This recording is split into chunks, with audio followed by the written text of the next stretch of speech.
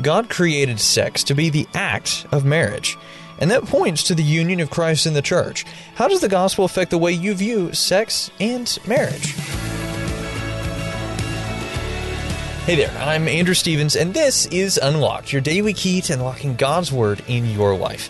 You might have guessed from the question that started off this episode today a little bit of what we're going to be talking about.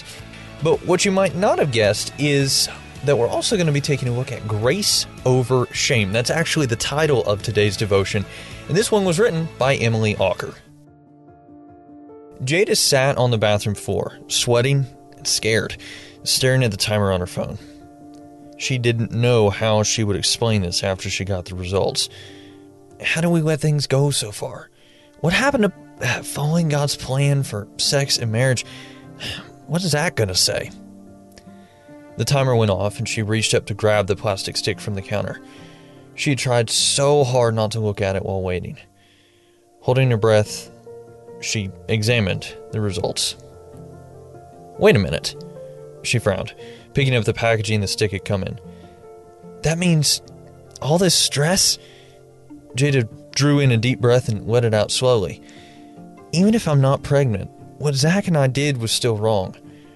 She hugged her knees and hung her head down, choking back tears of shame and relief. Her mom knocked on the door and Jada opened it without thinking.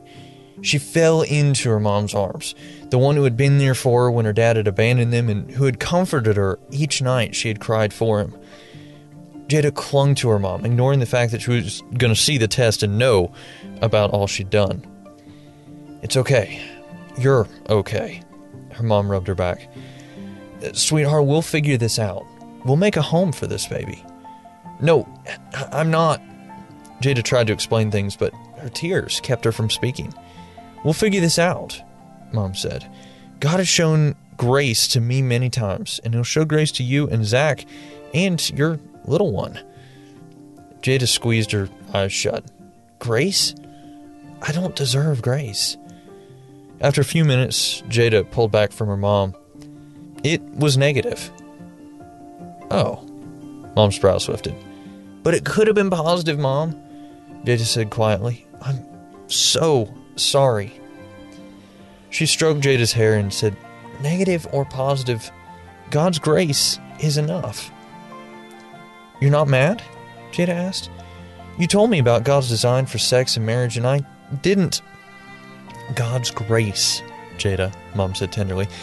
We all need His forgiveness. When we come to God, He's so willing to forgive, to restore what's been lost and heal what's been broken. What Jesus has done is enough to forgive you all your sins, including this one. You're still His. He loves you, and He doesn't leave you, no matter what.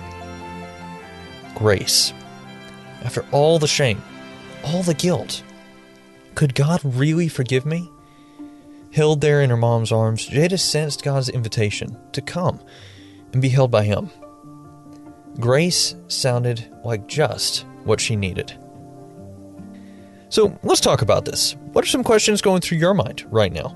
Have you ever done something that caused you to feel a deep sense of shame? Through Jesus' life, death, and resurrection, we see that God's grace runs deeper than our shame.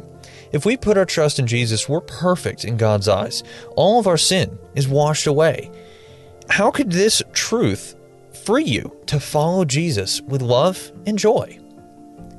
God created sex to be the act of marriage, the total permanent union of one man and one woman. And that union points to the union of Christ and the church. How does the gospel affect the way you view sex and marriage?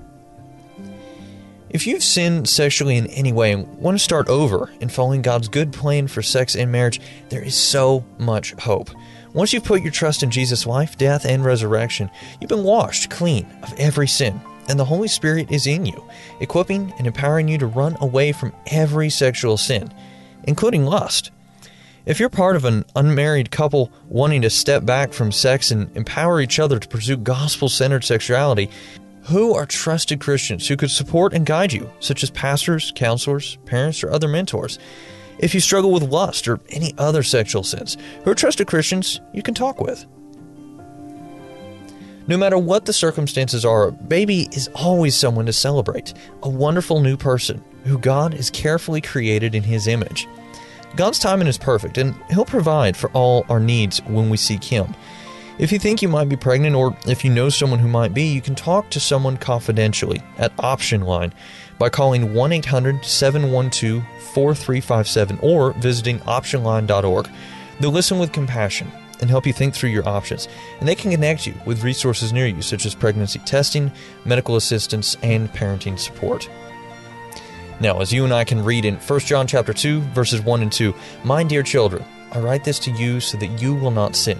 But if anybody does sin, we have an advocate with the Father, Jesus Christ, the righteous one. He is the atoning sacrifice for our sins, and not only for ours, but also for the sins of the whole world." Now, I'd encourage you to read in your Bible Galatians chapter 6, verses 1 and 2, Ephesians chapter 2, verses 1 through 10, as well as 1 Corinthians chapter 6, verses 11 through 20, to help keep God's Word alive in your life. Unlocked is a service of Keys for Kids Ministries, and it's listener-supported. Just $5 a month goes a long way to help us keep Unlocked going strong into the future. And if you'd like to donate to join the team supporting Unlocked, you can do so by checking out unlocked.org or the Giving tab in the Unlocked app. Now, be sure to check back tomorrow because you and I are going to be taking a look at control theory. But until then, I'm Andrew, encouraging you to live life unlocked, opening the door to God in your life.